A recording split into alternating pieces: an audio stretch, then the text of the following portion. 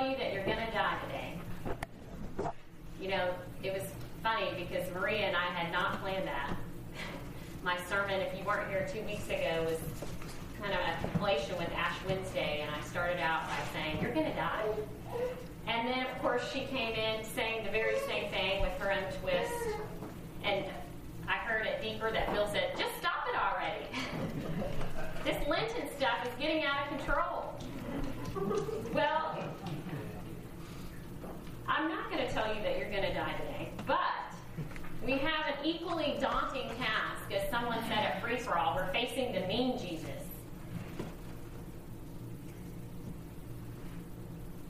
I think it is one of those stories that most of us sort of heard as a child and with the flannelgraph and sort of equally sort of in awe and sort of scared of Jesus at the same time. Who is this sort of, does this have a personality disorder, this Jesus? Once I knew him as the meek and mild, and now the one overturning these tables. So let's look a little bit of a background. First of all, it's fascinating that in the Synoptic Gospels, Matthew, Mark, Luke, they all place this incident happening at the end of Jesus' public ministry, right before, as he's going into Jerusalem, and sort of the impetus for crucifying him, that he would have the audacity to do this. Well, John has a totally different agenda in setting this at the beginning of Jesus' ministry. So let's look at it a little bit. Jesus is approaching the temple near the time of the Passover, which was a time of the Jews of celebrating, as we just heard, this momentous occasion of being set free from the Egyptians when they were enslaved for hundreds of years. And so, to commemorate their freedom from bondage and enslavement, they celebrate the Passover. So imagine Jesus walking into the temple, or really on the outside of it, and seeing a mockery of the Passover, ironically in that people are taking advantage of one another and enslaving each other. But John also has a different task at hand. Unlike, again, Matthew, Mark, Luke, if you go back, you'll notice that famous phrase that they quote when Jesus says, "You den of robbers." Remember that? John doesn't say that here. Apparently, his task is not so much to highlight the defrauding of the poor as something else that's taking place. And a little bit of background for those of you who maybe aren't familiar with what the sacrificial system was, maybe a little refresher. So, back in the Old Testament, starting with Abraham, there was a sacrifice made. Jesus, or God, as in Yahweh God, said that a sacrifice must be made for sin. That sin mattered. And that there had to be a cost for sin. And it would be painful. And so, later, fast forward to Moses, you have the sacrificial system that began. And they would sacrifice an unblemished animal, a lamb typically, or a dove for those who were poorer, to show that something has paid the price for their sin. So Jesus walks up, this time right before Passover, seeing the exchange and seeing these animals and the purchases. And notice what John says. He says, if you look at verse 16, "Take these things out of here. Stop making my Father's house a marketplace." A marketplace. So he is telling these devout Jews who have to have a marketplace to exchange the currency that they brought for the temple tax. He's saying, by the very nature that he's saying to stop having this marketplace, he's driving, or John's agenda is driving at the fact that Jesus is up to something different because they had to have the marketplace. So Jesus, by saying, get rid of this is not what this is about, is inaugurating a new time when Jesus would be the end of the sacrificial system. This is powerful stuff. This would be the end of buying and selling, and this is a new way of relating to God. I love the dialogue in these things. And John, again, it's so neat to go and sort of compare and see the differences. I think Jesus, of course, is outraged and has begun, in my imagination, to create quite a stir. In fact, as I see it, after he's loudly declaring to stop making this a marketplace, I think there was an audible hush that just fell over the temple. I don't think you could hear a moo or a bat or a coo at all. It's like the animals knew too. The whole place was silent. This was serious, and people were jolted into attention. So much so that these disciples could remember their scripture memory verse from Psalms. Zeal for his house will consume me. Somehow, I think even the best of them couldn't keep their eyes off. Have you ever been sort of in a grocery store and someone just really gets ticked off? I mean, it's embarrassing, right? So the checkout person is sort of trying to keep their cool, and I witnessed this the other day. This man there was a discrepancy in price. And instead of sort of a logical conversation about this, I mean, he gets irate, starts throwing things back into the cart. He says, I'm not paying for it. And of course, all of the people around him, what are we doing? You wish that you could just sort of pretend that you're reading the people right in front of you. But you are now part of this community event taking place.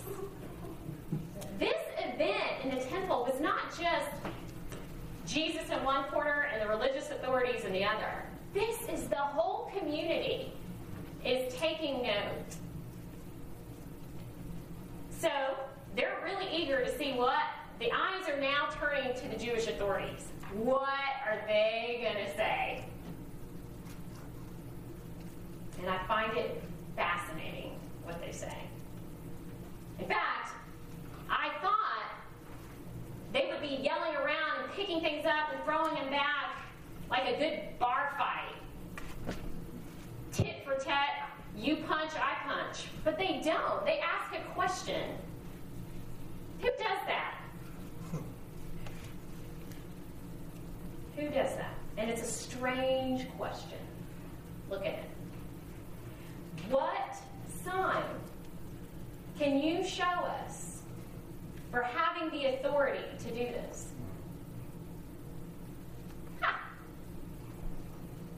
What proof do you have to accept these tables as such? Whose authority, under which, or whose jurisdiction?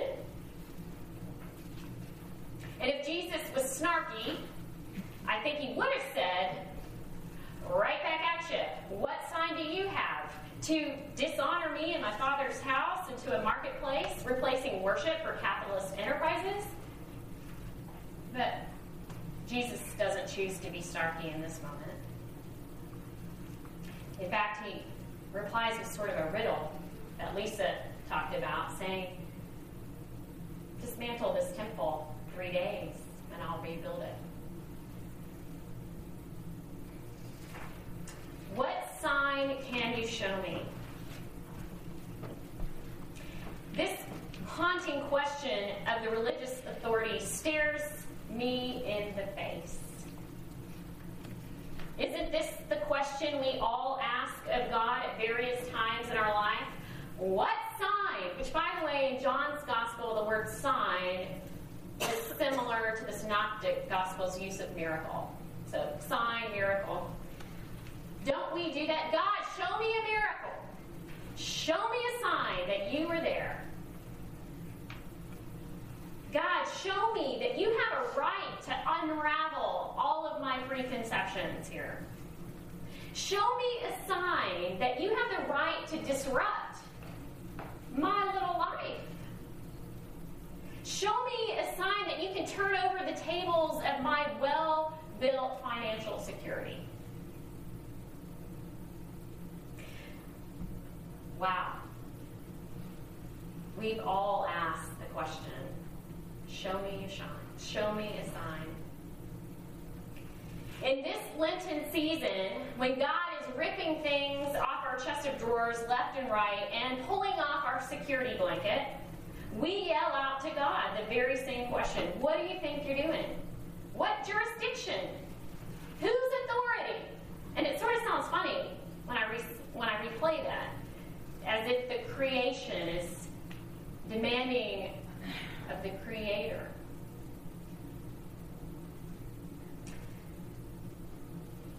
God says, ultimately, in John's Gospel, I care about something different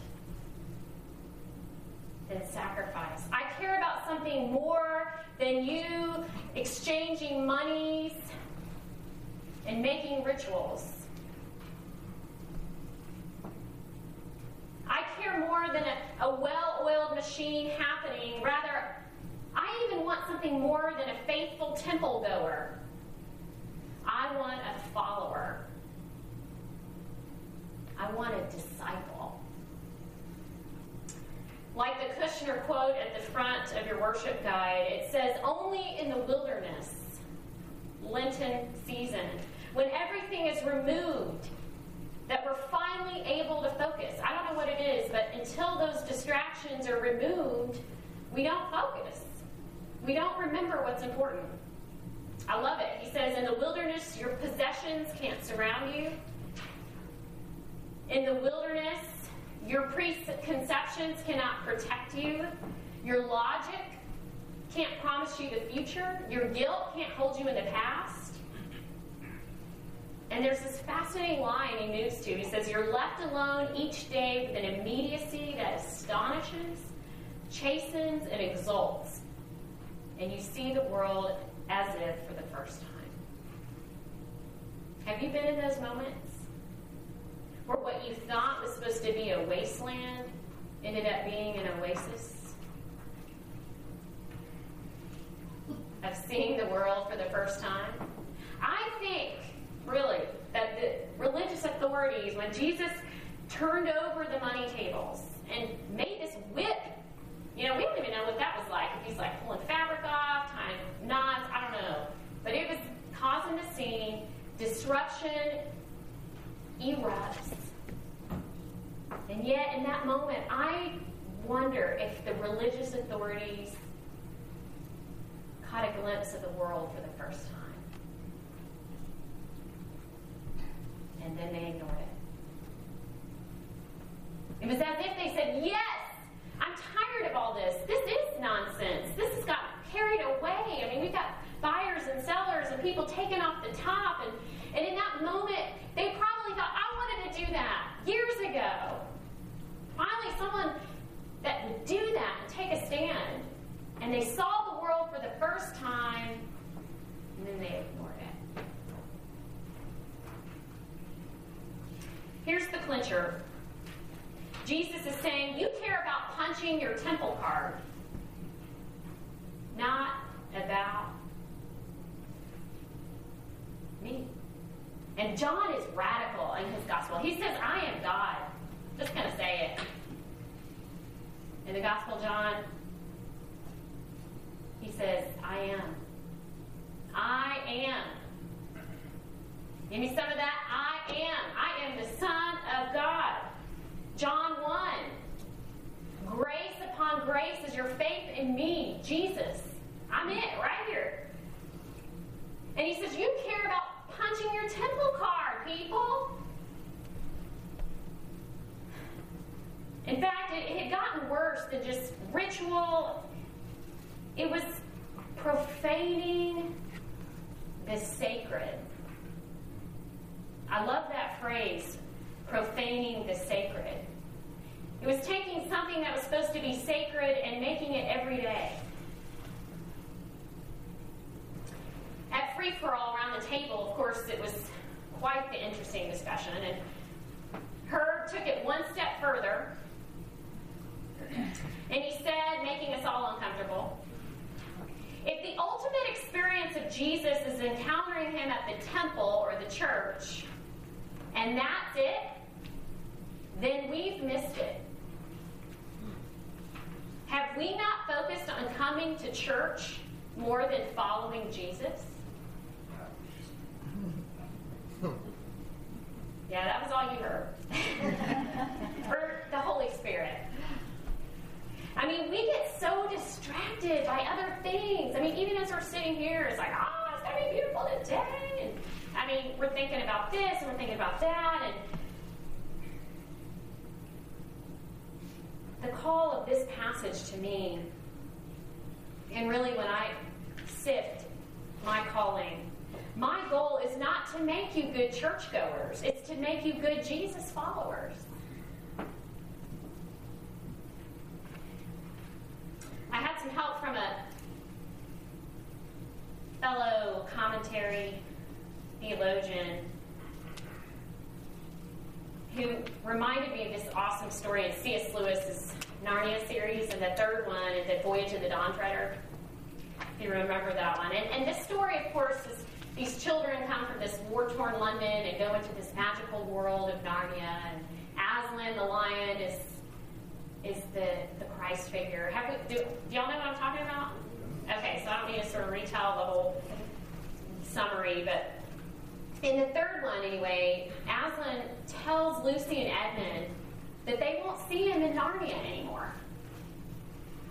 You're not going to get to come to Narnia and see me. And Lucy is just completely distraught at this. And David Luce, who's retelling this, says, but he reassures her that she will see him in her own world. And when she is surprised that Aslan is present in her world, he tells her that the whole reason for bringing her to Narnia for a time was so that coming to know him well here in Narnia, she would recognize him there more easily. Sometimes we act like we've domesticated Jesus in the church. Luce goes on to say, I'm not sure how many of our people see church that way. Or more accurately, I'm not sure they see their homes, their places of work, their school, and other parts of their lives as places where God is present.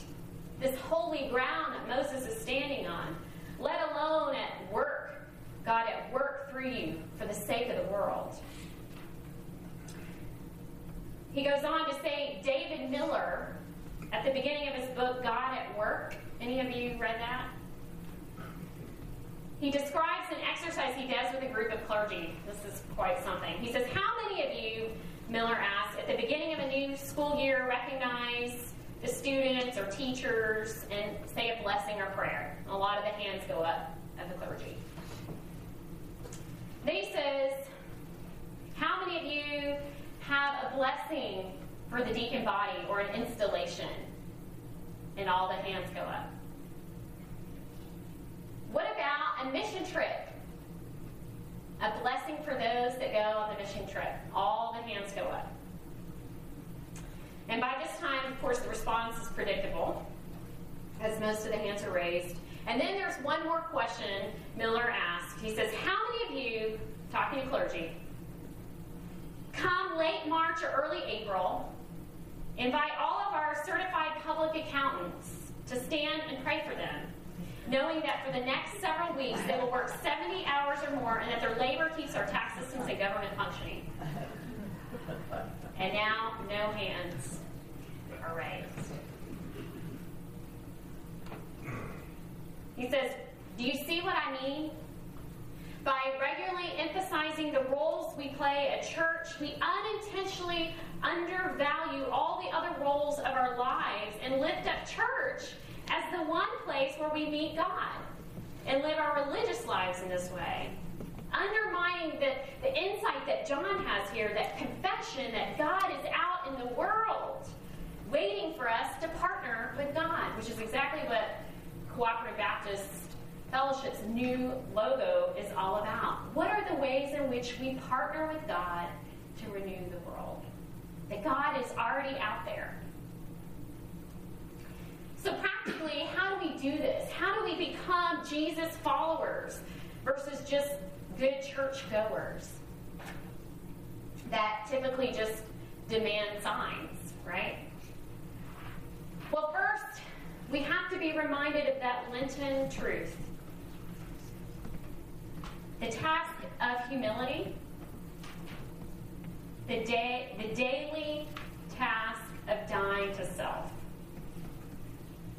We must realize that the Lenten truth is we don't have any rights or possessions or leverage that we can stand on or utilize. The truth is, there's no sign or miracle that Jesus could ever show us that would be good enough. And that's why we need this wilderness season. To see reality as it really is. I guess it's, in a way, it's sort of like a sign to show us what we really need. To show us what we really depend on. To show us what our idols are. What our mind always goes to. What our body always longs for. In the wilderness, we know. And we're reminded in this place that the way of being a Jesus follower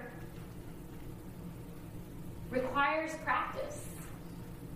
It requires spiritual disciplines, requires the things that you've known all along, prayer and scripture and praying for others, but also maybe ones that we've forgotten, like practicing forgiveness or listening to God in times of silence. Taking time this Lenten season when everything is a hustle and a bustle because, spring's approaching, to actually take time to scale back a little bit and realize what you really need and where your allegiances really are. We Christians are sign makers, aren't we?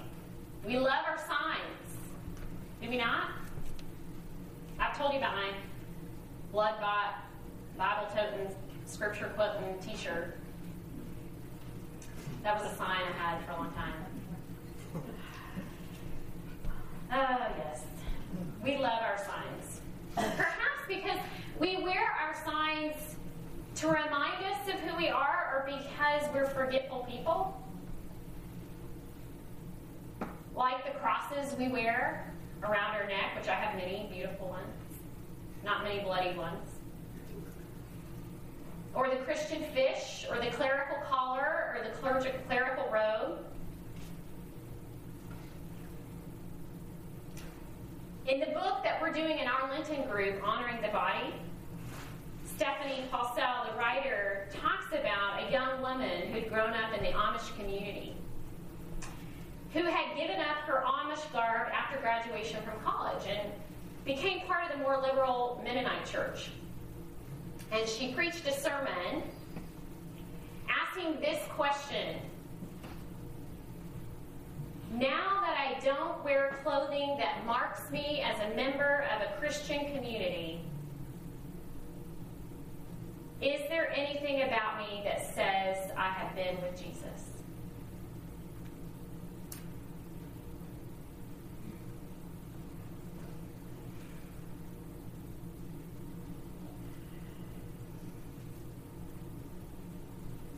Friends, I think it's so interesting that at any moment, the Holy Trinity, Father, Son, and Holy Spirit could come upon us, turning the tables and saying, what sign do you have to show us?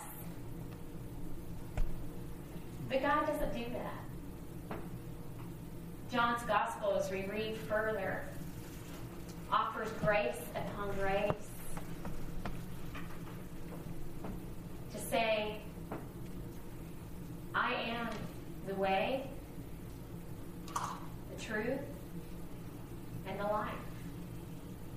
That's all you need in the wilderness is the way.